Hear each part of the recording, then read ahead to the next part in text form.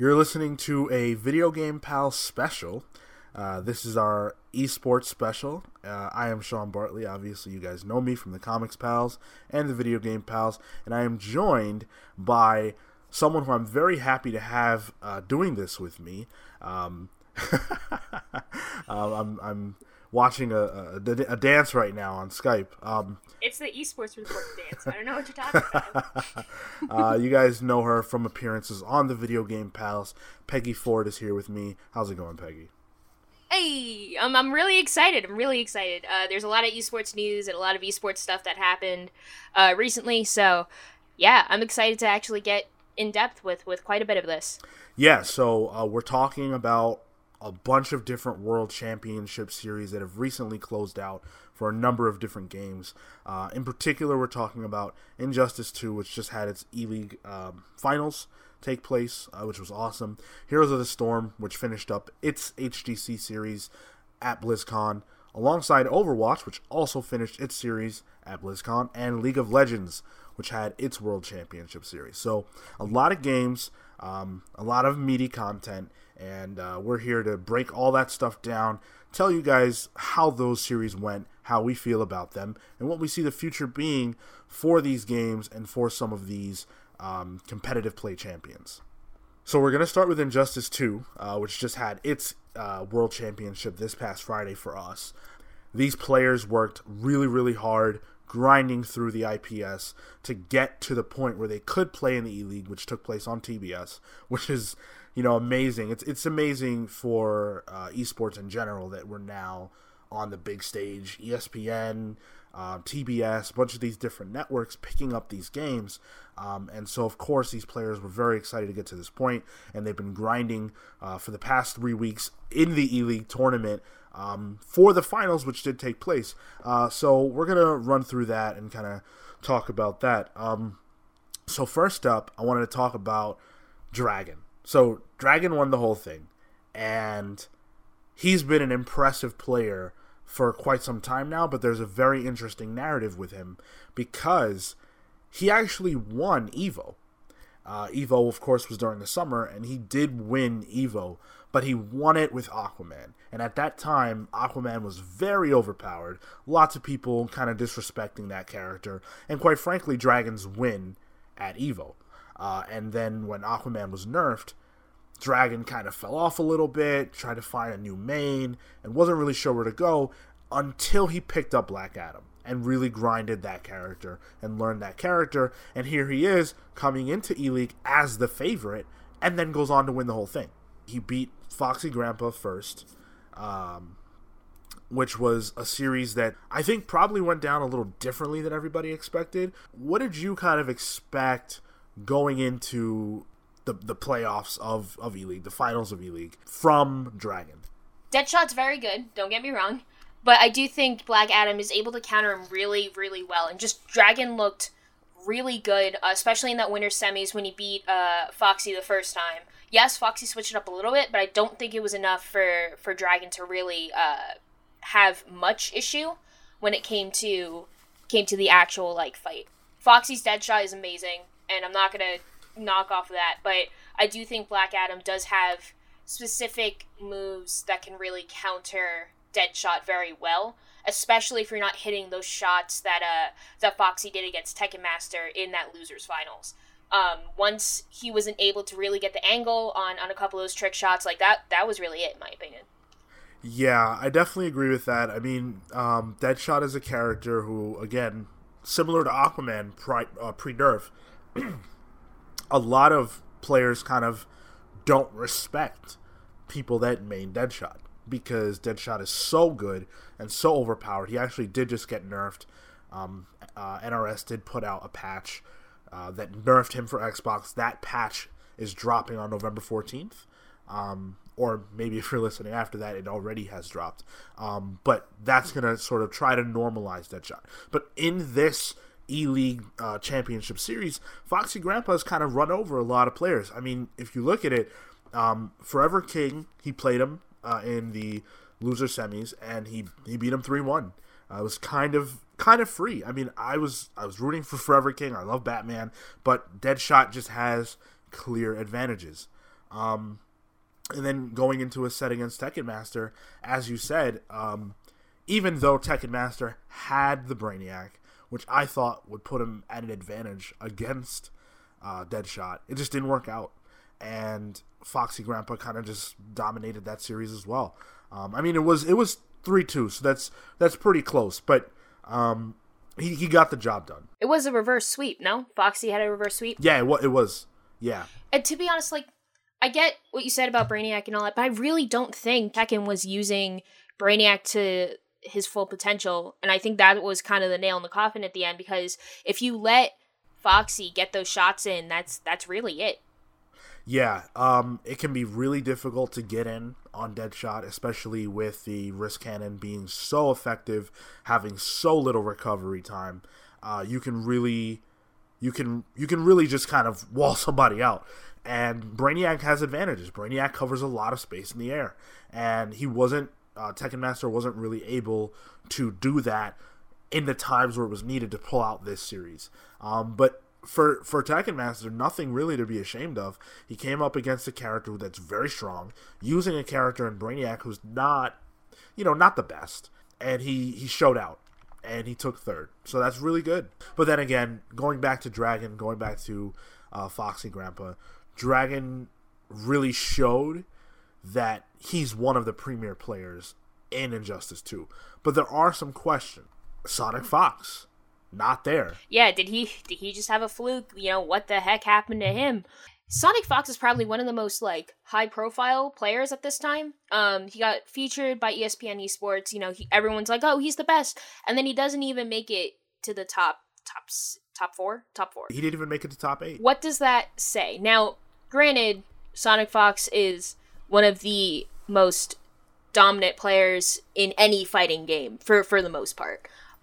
His actual, like, skill set is just amazingly broad, and he can take it in basically any fighting game that we have out right now. Is it because he was focusing on another game? Like, maybe, I think it was Marvel vs. Capcom, something like that he was focusing on? That maybe he kind of let Injustice 2 drop to the wayside?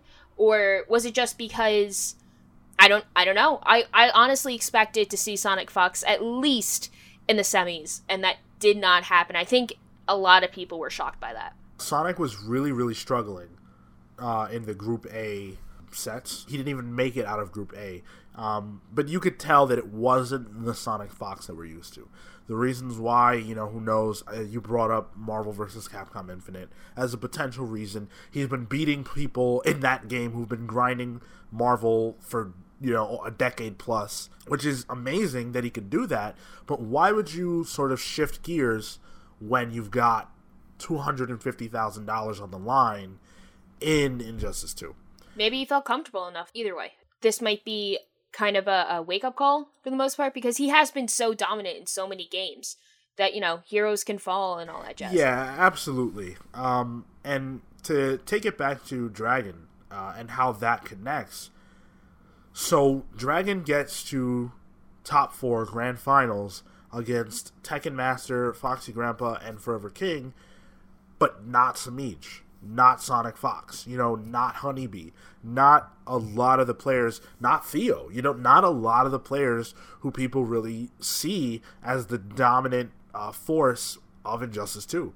And so that has a lot of people questioning, is Dragon really the best, or does he continue to get lucky in these situations where he doesn't have to play the absolute best in the world in Injustice? Does this change if Sonic Fox and Samij make it to top 4? I personally think that that's an unfair criticism, because it's not Dragon's concern what other players are doing. If they're good enough to get to this stage, they need to get to the stage and prove it there. He's doing his job. He's proving it. He won E-League. That's what matters in my eyes. And also, like, how many times is this kid gonna get lucky enough that, like, apparently every top tier player just happened to drop out in the top 8? Like, he still did his job. I completely agree with you. I really don't think luck has anything to do with it. It's everything to do with skill, and in this case, Sonic, Fox, and Theo just didn't show up. And when you don't show up, you lose. That's it. I have a very cutthroat like thought process about that when people are like, oh, but if this person played this person, it wouldn't matter. It's like, then get there. Then get to that grand finals. We're going to be talking about Overwatch a little bit later, but like, also with that, it's just, if you want to see the best play the best need to show up. And if you don't show up, that's it. Otherwise, you know, everything is just, oh, everyone got lucky at the same time. It's just not a tournament anymore. Right, and you know, brackets matter. Luck does factor in a little bit when you're talking about, you know, who gets matched up with who, causing people to get eliminated early. But I think, especially in the case of Sonic Fox, there wasn't anyone in Group A that I thought, and that most people thought, was a threat to his dominance. And so for him to not come out of that, at least in losers, because Dragon was there as well, but to not come out at least in losers is really a shock. And we'll see how he reacts. You know, he's a kid who has been in the scene for a really long time. He's a smart player. He's a dedicated player. I don't see any chance that he doesn't sort of try to reclaim the top spot in Injustice. But, oh yeah, we'll see him again. We'll absolutely see him again. Yeah. To close out my thoughts, I think that Dragon is the most well-rounded player in the game right now. Because his defense is ironclad. He's known for his defense. That is his sort of bread and butter. He doesn't get opened up easily, and when he does, he's always looking to recover and sort of go back on defense, or offensively find your weakness and exploit it, and not allow himself to get baited. He's not hyper aggressive. He's very calm and meticulous. And Black Adam is a character who plays really well to his strengths, and so I don't think that there's an end in sight for Dragon. But I am anxious to see him get into some of these matchups with people like Sonic Fox to see where he stacks up. I agree. Yeah, I think, you know, GGWP to Dragon, this was one hell of a fight, and his Black Adam was absolutely amazing. And I know what I just said, but it would be really cool to see a Sonic Fox versus Dragon like grand final down the line. That would be pretty awesome. Just to it would silence critics of either side. And B, it would just be a really awesome fight, I feel. And yeah, I think Dragon was able to pull it off just because he was able to overcome basically what Deadshot's range attacks were. And once he was in, that was it. He was able to shut down Foxy, Tekken, and basically anyone that came his way. Yeah. And I'm not going to say it was free. Oh, it absolutely was not, no. When you're looking at these results, I mean, you know, no one took more than a game off of him the entire time, and so it wasn't free. But I wouldn't say that Dragon struggled either. And I think that he's right now, at least in terms of the competition that he came across, he's a cut above all the rest. And so I'm excited to see where this goes down the line. But hats off to Dragon for taking it. Definitely. And really quick, how cool is it that the Ninja Turtles are coming to Injustice 2? All right, so my question is, are we going to be able to play as them individually, or are they going to be able to swap out, like, as one person? Because you did, I think it was Michelangelo mentioned that they play. No, it wasn't Michelangelo. One of them was like, we play as a team, Mikey. Yeah. So I feel like it's going to be like a tag team sort of thing, which seems really cheesy. Well, I'm under the assumption that the character power is going to allow you to swap out turtles, and that's really cool because so they obviously each have different weapons, which is going to allow them to fight at different ranges. And if you think about how that would play out in a match, you have to be prepared for all 4 turtles, which makes a lot of sense when you think about how fighting them would really be. How do you fight against Donatello, who has a long-range staff, but also be ready for him to swap out to Raphael at any moment, who has close-range sides? You know, I think that's really cool. I think it's really awesome, and, like, I wasn't as hyped as everyone in studio when it got announced, but I do think it's going to be a very interesting hero or heroes to really pull into Injustice 2, and I'm really surprised no one heard about it before it. I'm actually really impressed by how secret that was because no one expected that. But yeah, I'm really excited to see how they play. It may become the new like overpowered character for a couple of months, and that would be interesting. But yeah, it's going to be very, I think it's going to be very cool. Yeah, absolutely. So Injustice staying strong, and I think that fans have a lot to look forward to in the coming months with announcements of the new season and these new characters. This game is healthy and it's staying supported, and that's kind of what you want to see in esports. Yep. So speaking of healthy, let's talk a little bit about Heroes of the Storm. We had BlizzCon. The reason why I say that is because the Heroes of the Storm... I gave him a look for anyone who really didn't know. Well, the Heroes of the Storm meta is very healthy in the sense that... Okay, yeah. So many different characters were played here. The level of competition at this event is higher than it's ever been for Heroes of the Storm. You have a lot of teams that came to play at BlizzCon. HGC was a blast to watch the entire year, and it all led to this moment, and it didn't disappoint. You had MVP Black, who, I mean, they won the whole thing. They had a dominant performance here at the Global Championship Series at BlizzCon. They beat every team they came across 3-0, or rather, 2-0 until the finals, where they did lose one game. So in the entire series, they dropped one game. I don't know if we should be counting that one game, because 3 warrior, 1 healer, 1 specialist. That's just cheese at its finest. Yeah, and I mean, they didn't go into that particular game playing their best characters. I interpreted it as them trying to kind of throw Fnatic off their guard, but Fnatic is one of the best teams in the world. I think when you're talking about the best teams in the world, there are 3 teams you really want to look at: MVP Black, Fnatic, and Ballistics. It could have easily been Ballistics to go up against MVP Black, but Fnatic are not slouches at all, and you can't necessarily get something like that to work when you're talking about a team that many people see as just a notch below you. Just a notch, which is not a huge margin in this game. But still, MVP Black was able to pull it off, winning 3-1 against Fnatic. And to be honest, it was pretty decisive. Outside of that first game, it was pretty decisive. Yeah, their entire tournament they just looked insane. And I think it would probably have been the safest bet going into the playoffs being, MVP Black's going to take this. I didn't see anyone that really was stronger than them, even from the group stages, just by how MVP Black was able to really, pretty decisively take down anyone in their path.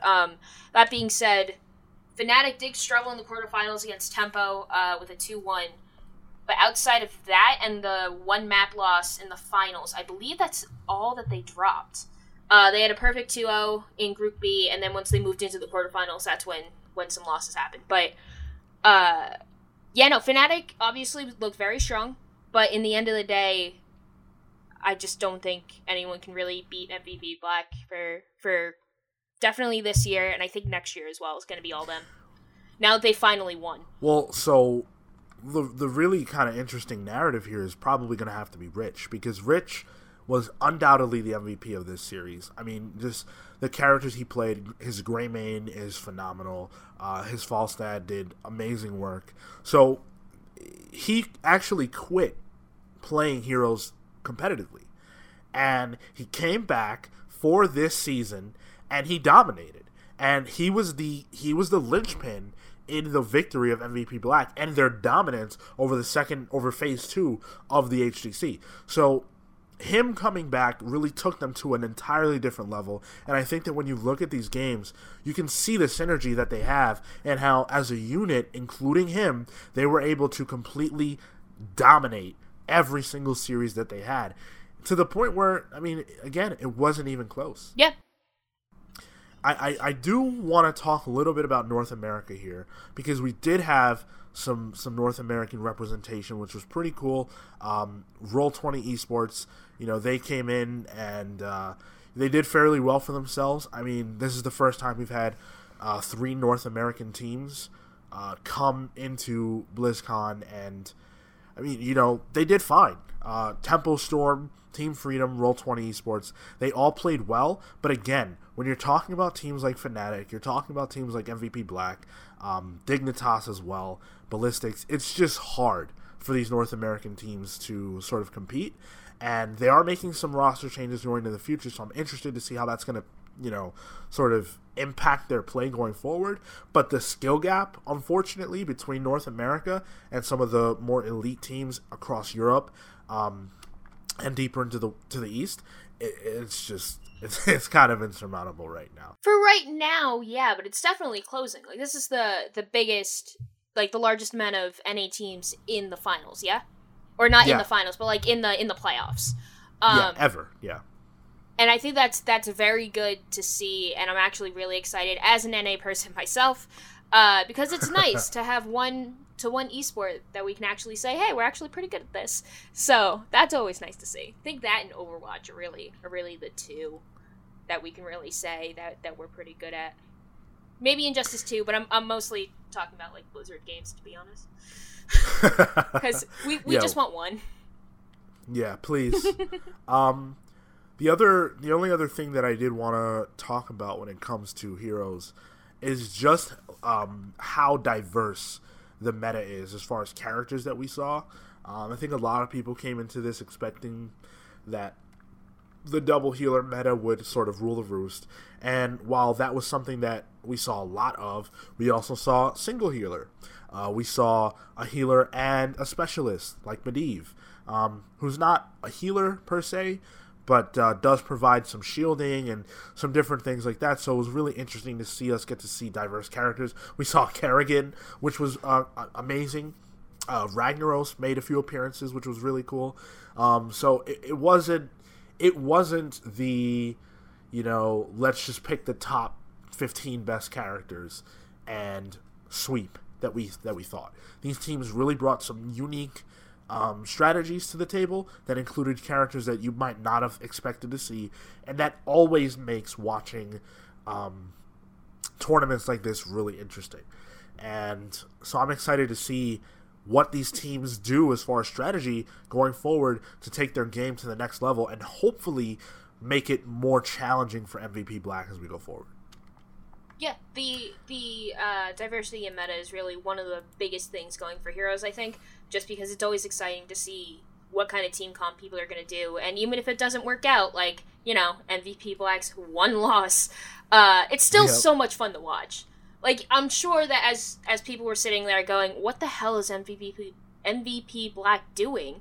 It was still entertaining. And I think that at the end goal as a viewer, that's what I want to see. I want to see some dominance, but I also want to be like, oh, that's a really cool team comp. I can't wait for people to try it out in CompQ.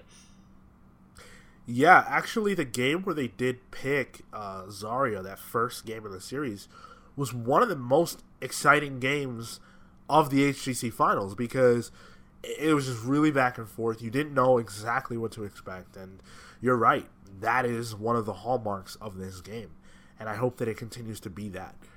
So I'm looking forward to the future and seeing what surprises are coming down the pipeline and how the new characters that are coming to Heroes impact the meta. Can't wait for all you Hanzo mains to finally be the hero of the storm.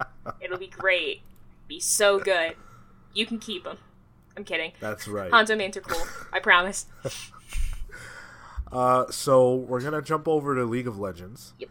And Peggy, I want you to carry me because League of Legends is not my strong suit. When it comes to MOBAs, I'm definitely a Heroes guy, but League of Legends obviously is one of the most exciting games in the world. So talk to us a little bit about the World Championships for that game. Up until like Worlds this year, the first thing people would say in to answer the question like what is League of Legends, or rather like what team is the best in League of Legends, without fail, SKT, SK Telecom T1. Easily, like, hands down, people would just go there. That is not the case anymore, as they have been dethroned by Samsung Galaxy in a very decisive 0-3 scoreline in the Grand Finals. Now, granted, SKT didn't look very strong, or they always look strong, but they didn't look like their usual selves moving into the playoffs. Their game against Misfits, in particular, they did have to reverse sweep. And it really did look like Misfits were going to win it for quite a bit. It was very heartbreaking when they didn't, because that was EU. It wasn't EU hopes dashed at the time because Fnatic was still in, but it was still really sad. And it really did look like Misfits could beat SKT, and if they had, this entire tournament would have been completely upset. But yeah, they struggled against Misfits, and they had to bounce back. Faker went off there. You saw in SKT versus Royal Never Give Up, 3-2 as well, very close. Faker just happened to go off there as well. And then we get to Samsung Galaxy and SKT, and they lose 0-3, and just Faker was not there. I don't know where he was. Maybe he was checking out BlizzCon or something, like, that far away. That far away from this game. Yeah, so in the first game, SKT failed to kill anyone. Second game, they had a little bit more success, but for the most part, it was just dominance from Samsung. And then the third was basically all she wrote. And that was definitely SKT's final stand. It looked for a second they were able to really, like, group together, and they were going to pull the same thing they did in Misfits, which is that reverse sweep, but it just could not happen.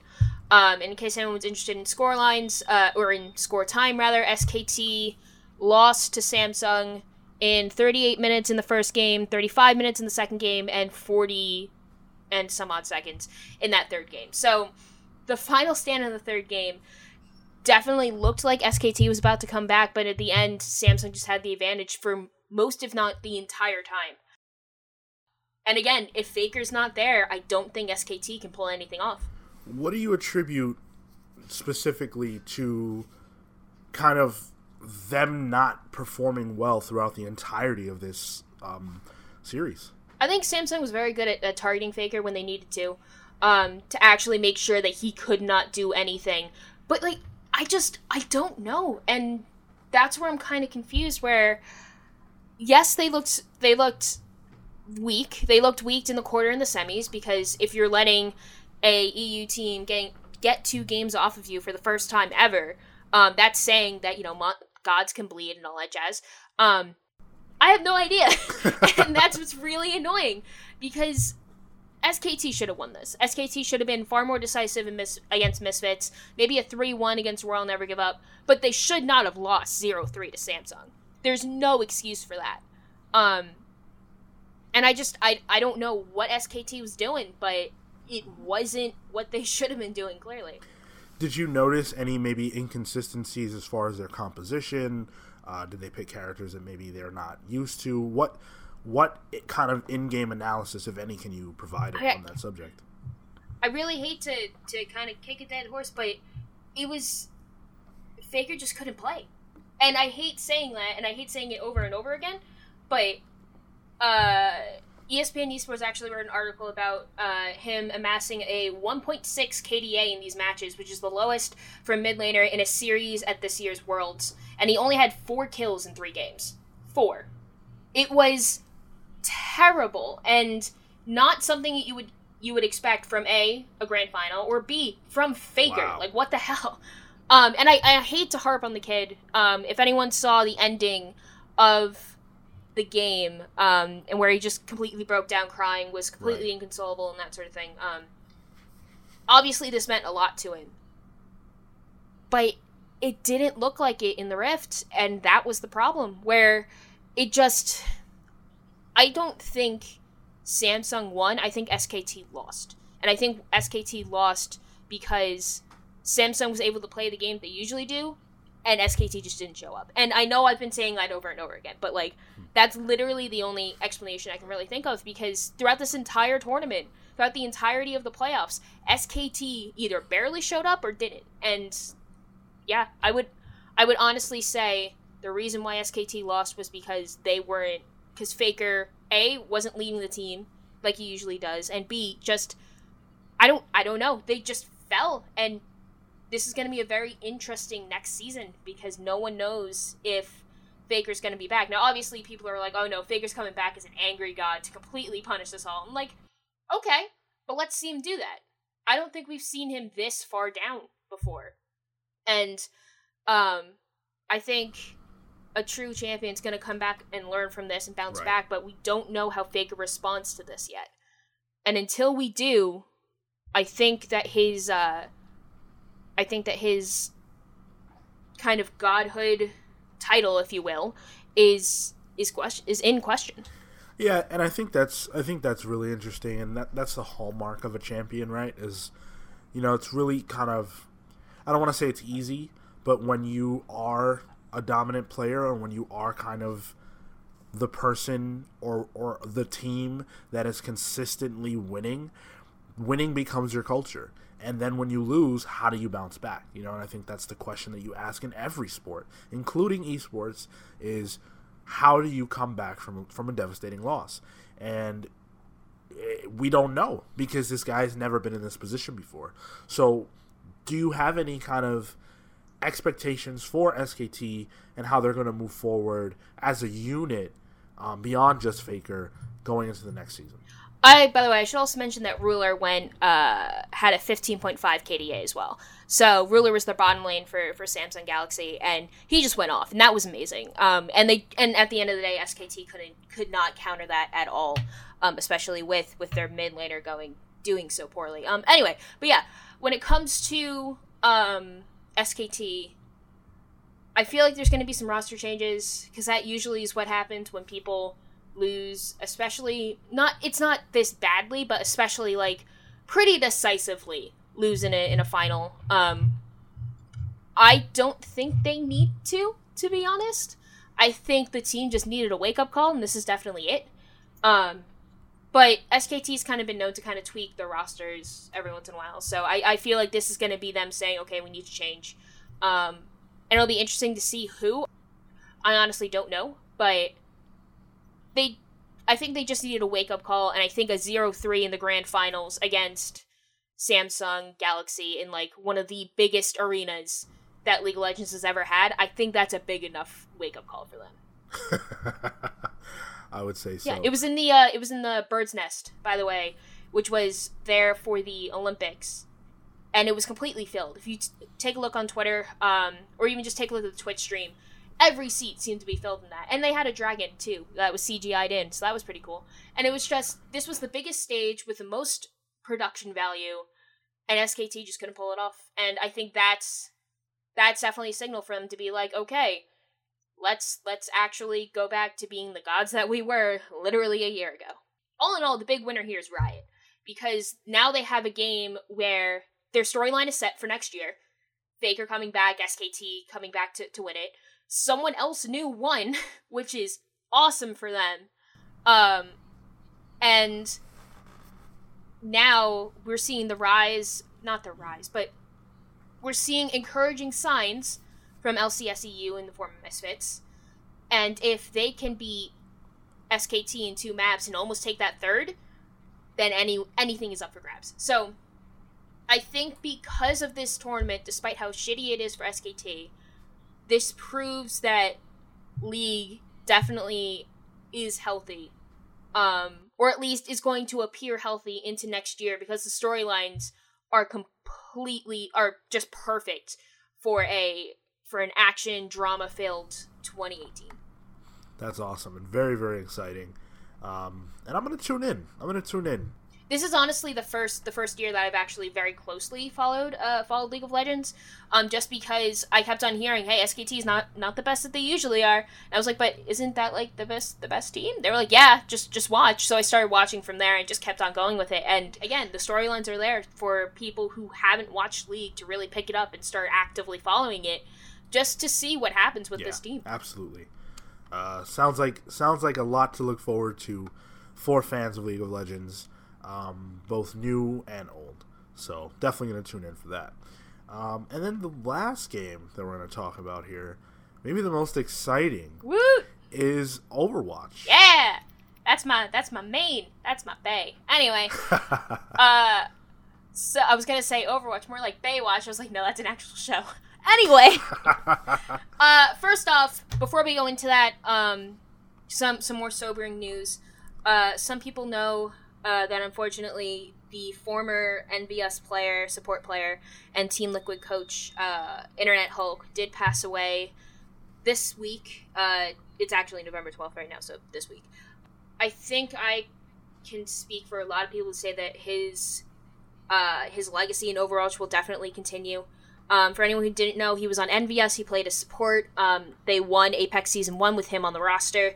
And then he stepped back from MVS to coach Team Liquid. And I did want to give a shout out to the guys and girls, because Noki as well, who helped set up the Hulktastic Cup, which happened yesterday, which was absolutely amazing to see. It was a tournament that really showcased all the players and just kind of Hulk's legacy. They raised over $11,000, I believe, at this time for Hulk and for Hulk's family, rather. And it was very encouraging and just very nice to see everyone kind of come together to really celebrate the life of one hell of a player, one hell of a coach, one hell of a personality in the Overwatch community that we very suddenly lost. And I don't think his legacy is going to be forgotten anytime soon. And I kind of do hope Blizzard, kind of puts up a memorial for him in some way, shape, or form in Overwatch. They've done that in the past. Although I will say Blizzard did put in the PTR last night while the tournament was happening in the yellow text. So it was like a system message. It said, "In loving memory, #Hulktastic." And that was really nice to see. And it was just really nice to see the community come together during this very tough time. And and Hulk will not be forgotten for a very long time. His legacy will live on. His ideology and just everything that he helped build is going to go on for quite a while. So I just wanted to give a shout out to Noki, Yiska, and everyone who really helped with this tournament. I know it was on Gosu Gamers' Overwatch stream, and there was a lot of people involved. So just thank you to everyone who set that up and really made that possible. That's amazing. And Blizzard does have a reputation and a history for honoring their players and their developers and people on their staff when they do pass. So I wouldn't be surprised if we did get something representing him in the game. Yeah. Maybe on the Blizzard World map, who knows. But it's cool to see the community kind of come together for something like that. And a lot of crap gets talked about the Overwatch community for being toxic. But this is one of those times where it's like, hey, they showed out and stepped up for one of their own, and that's really cool. Yeah, agreed. But moving on to more exciting, happy joy times. The World Cup just happened, and that was so much fun. I was actually at BlizzCon in the arena watching all the games, and it was just so much fun to watch. And of course, South Korea won, but they definitely had some teams that went down fighting. The US versus SK game was probably one of, if not the best match of Overwatch I think we've ever seen. And that includes Apex, all of it. It was just one hell of a game. If you had to pick one map from that game to really showcase, definitely Hanamura. They tied on that in a very heart-stopping sort of action gameplay there. Flower went off on the next map and Watch Point Gibraltar with his Widowmaker. But on Hanamura, they were really able to kind of ice him out and make sure they didn't have the sight lines and that sort of thing. And just, Flower's amazing. And just the entire tournament was just absolutely fantastic to see. But SKT versus US in the quarterfinals was probably one of, if not the best games of Overwatch played. Wow, that's high praise. Yeah, I know. Sinatra went off, Jake went off. Flower definitely proved to be a bit more overpowering than what people thought it was going to be. And I think Zumba as well really pulled out all the stops to make sure that the SK won. Almost said SKT. That South Korea won. And it was very close. I think the only game that they really were able to kind of settle down and really be as dominant as expected was probably against France in the semis. France did win 1-0 in Hanamura, and that was the only match that they took. That was the only map they took against South Korea. But either way, the results are very encouraging, and I think the results are very optimistic for those non-South Korean teams. Because the US is looking so strong. If they can take South Korea to basically all the way, I'm very excited to see what they can do elsewhere. Yeah. In other games, I mean, in other matches. I have a question about Overwatch. So it's a game. Oh, okay, cool. Ready to wrap up? Yeah. Sweet. So what are the meta characters? So we all know about Mercy, right? Even the most casual player. Okay, funny you should mention that, actually. One of the reasons why South Korea really did struggle was because of the Mercy meta. And for those who do not know what the Mercy meta is, good for you. Like, top. Because it's really bad. Mercy just got buffed exponentially, so now her Resurrect is not her ultimate, it is now her E button. I think it resets every 25 to 30 seconds, something like that. It might have gotten nerfed, either way. Wow. And she's basically a god at this time. And her Valkyrie, which is essentially she can heal multiple targets with her staff and fly all around the room. Mercy's just very overpowered right now. And it was something that the US could play that South Korea couldn't as well. And that's what also made the series very interesting. When it came to the regular team comps, that's when you saw South Korea really shine. But basically, you didn't see a lot of the standard quote-unquote team comps because we saw so much Mercy, and just the overpoweredness of Mercy kind of spoke for itself. Interesting. Has there been any response from Blizzard as far as this character goes? Oh yeah, she's getting nerfed. She's getting nerfed so hard. No one knows when. It might actually be soon, but she's gonna get nerfed. But in the meantime, this was definitely like a final hurrah for her. I don't see her getting nerfed to the ground, but I do see her getting nerfed enough that the quote-unquote normal pick rates start to come back. On the last patch, from September 19th to October 17th, I'm using Winston's Labs statistics here. For the most part, it was Lucio, Mercy, Winston, Tracer, D.Va, Zarya were the top picks. With a 2 healer, 2 DPS, and 2 tank meta, which is pretty much standard. Every once in a while, it would be 3 tanks, 1 DPS, and 2 healers, but for the most part, you saw 2-2-2. That was pretty much the most common. But with this current patch, you're seeing a lot of shakeup. You're seeing Mercy, D.Va being picked the most with a 90.62%, followed by Mercy, then Winston, Tracer, Zenyatta, and I think Genji rounds that out. So the person to focus on for that would be Lucio, who had a 78.54% pick rate in the last patch to a 20.13% the next patch, which is kind of insane. You also saw that with Zarya and Reinhardt, though I think that's more thanks to D.Va's new missiles and that sort of thing, kind of being utilized a lot more. This entire meta, this entire patch has been such a shakeup that I don't think the South Korean team was really prepared for as much as the US was in particular, and I think Canada to an extent. But I really do think that the US were able just to play the current meta better than them until South Korea was able to catch up mid-game because they were able to tell where they were coming from and the actual movements. I don't think they beat the meta. I just think maybe the US didn't really alter their strategy too much, and South Korea picked up on it, and that's what caused South Korea to really get the edge out on some of these games. And by get the edge out, I really do mean that because it was very close between these two teams.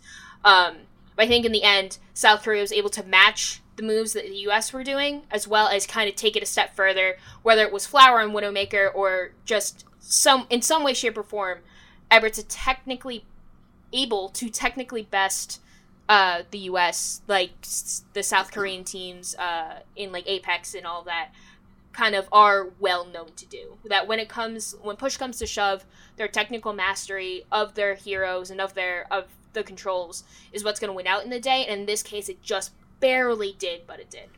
That's really interesting, and I think adaptation is something that any player has to be able to do, especially when you're playing at that level. And you could see it even in the series with Canada, where South Korea was ahead, the whole time. But even where Canada seemed to find things that worked, South Korea fairly quickly was stuffing those out. You know, they were seeing the strategies by Canada, reacting, and then shutting them down.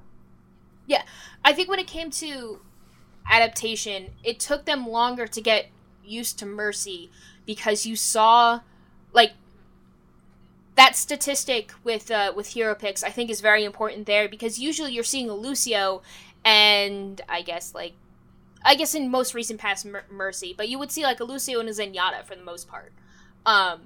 Or someone that's not Mercy to come out of there, A, with a completely different kit than what you're used to, and B, just so often on the field. And I don't think South Korea was able to really... I think they were caught off guard unnecessarily. They weren't as used to the Mercy meta, especially now that Mercy is just completely skyrocketed in terms of usability in esports. But once they kind of got the feel for it, they were fine. But I think Mercy coming out of nowhere and really shaking up the meta this much was something that South Korea wasn't initially used to. But once they saw how she was in play and how she was in game, by playing against her, it only made them stronger, which kind of sucks for the US, who wanted to, obviously take them down. But I don't think they were ready for Mercy initially. But once they got used to her on the field, that's when things started to go their way quite a bit more often. Yeah, and that's again, that's the hallmark of a dominant team. Mm-hmm. What is your perspective on the grand finals with Canada?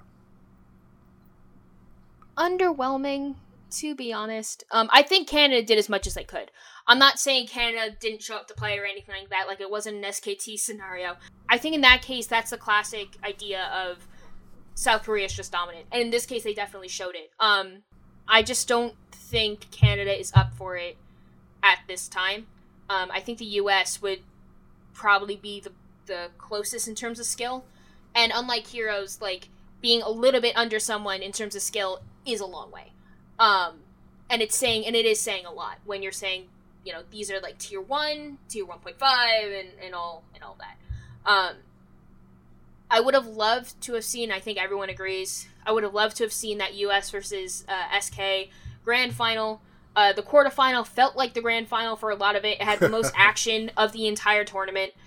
It was just the most suspenseful, and the one that everyone really did think was gonna be like the top team, and whoever was gonna win that was gonna take it all. In this case, that was absolutely correct. And while I do give props to the Canada team for really trying their best, I just don't think they were in the same league as South Korea.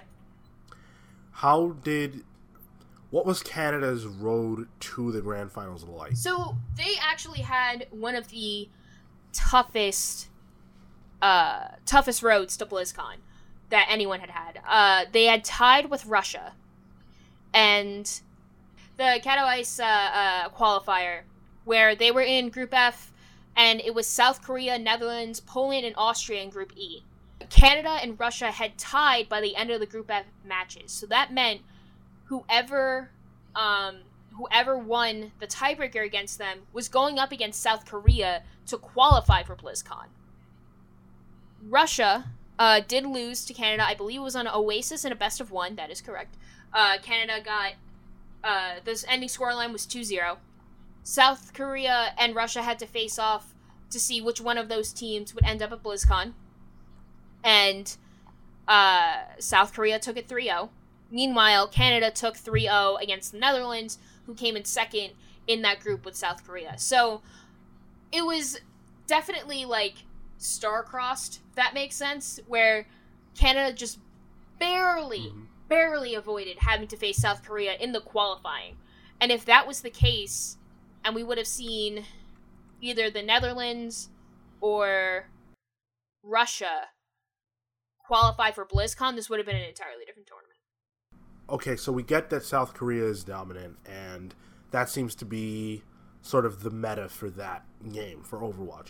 What do you see, because there's Owl is on the way, everything seems to be changing. What do you see, if you could just talk to us quickly about, like, what do you see coming for that game and for the meta as far as these teams are concerned? Well, a lot of the players have already been signed on to Owl. For example, everyone on South Korea is either on Seoul Dynasty or the New York Excelsior. When it came to Sweden, everyone is on an Owl team. When it came to France, which was originally Rogue, Soon and Unko are on LA Valiant. And then we had the majority of Canada also being eSports signed to Owl. The US also having the majority, all but one being signed to Owl. And then Boombox from the UK being on the Philadelphia Fusion. So that is really good in terms of seeing how these teams for Owl are going to translate, because they were already the best of their respective nations, and B, we kind of now have seen them on a bigger stage, and now we know who can perform and who can't, like on a live stage against, I would say, one of the biggest Overwatch esports crowds that we've had thus far, and that was really fun to see. I think Owl's going to be a lot stronger competition because it's not region locked, and B, right. You know, for example, Seoul Dynasty looks so strong already. People know them before this as Lunatic High, which is one of, if not the best team in Overwatch. Then we have LW Blue moving over to Excelsior, and just all of these teams that are pretty well established as some of the best teams, and also having the best players coming into Owl and just being able to fight it out on a bigger stage. I think that's going to be really awesome to see. I'm actually really excited to see how these teams are able to really fight through their respective divisions, because there is an Atlantic division and a Pacific division, if that answered your question. Yeah, no, absolutely. I think that's awesome, and I'm so excited for the future of Overwatch as somebody who enjoyed the championship series enough to want to dive in further. So that's a game that I'm on the lookout for, and I think that with all the signings that you're talking about and how Owl is changing the game, that's going to be the sort of the game to watch going into the next season. But all the games that we've talked about today have interesting sort of storylines and futures going forward they're going to make them so exciting to tune into. So with the exception of Heroes and like MVP finally making it to the championships, I really don't think any of the other three games, Overwatch, League of Legends, and Justice, has that king just yet, or their king just got dethroned. Like in some way, shape, or form, the norm is being mixed up, and that's going to be really exciting going into 2018, because it's either going to be a tale of redemption, tale of revenge, or just something new is going to happen in 2018 in these games. I feel it, and I really am excited to see how all of this turns out. Absolutely. And so we are going to be sure to cover this stuff and continue to have these conversations going forward as we analyze where these games are going, and not just these games, but other games as well. So if you like this kind of coverage, definitely let us know so that we know that you're into this, and that'll inspire us to do more stuff just like this. Thank you, Peggy, so much for joining me for this. Let the people know where they can find you and all this kind of coverage outside of this podcast. Yeah, so if you want to follow me, that'd be cool. I am Moirai OW, MOIRAIOW. No, I'm not named after the hero. The hero showed up after I showed up. I swear, I have an entire article about it pinned to my profile. You can read about it there. But yeah, that's my username, MOIRAI. Note that extra I, OW, on Twitter. And you can follow me there, and I usually post stuff basically a lot every day. So I apologize in advance, but it's a lot of fun, and highly recommend getting into these games.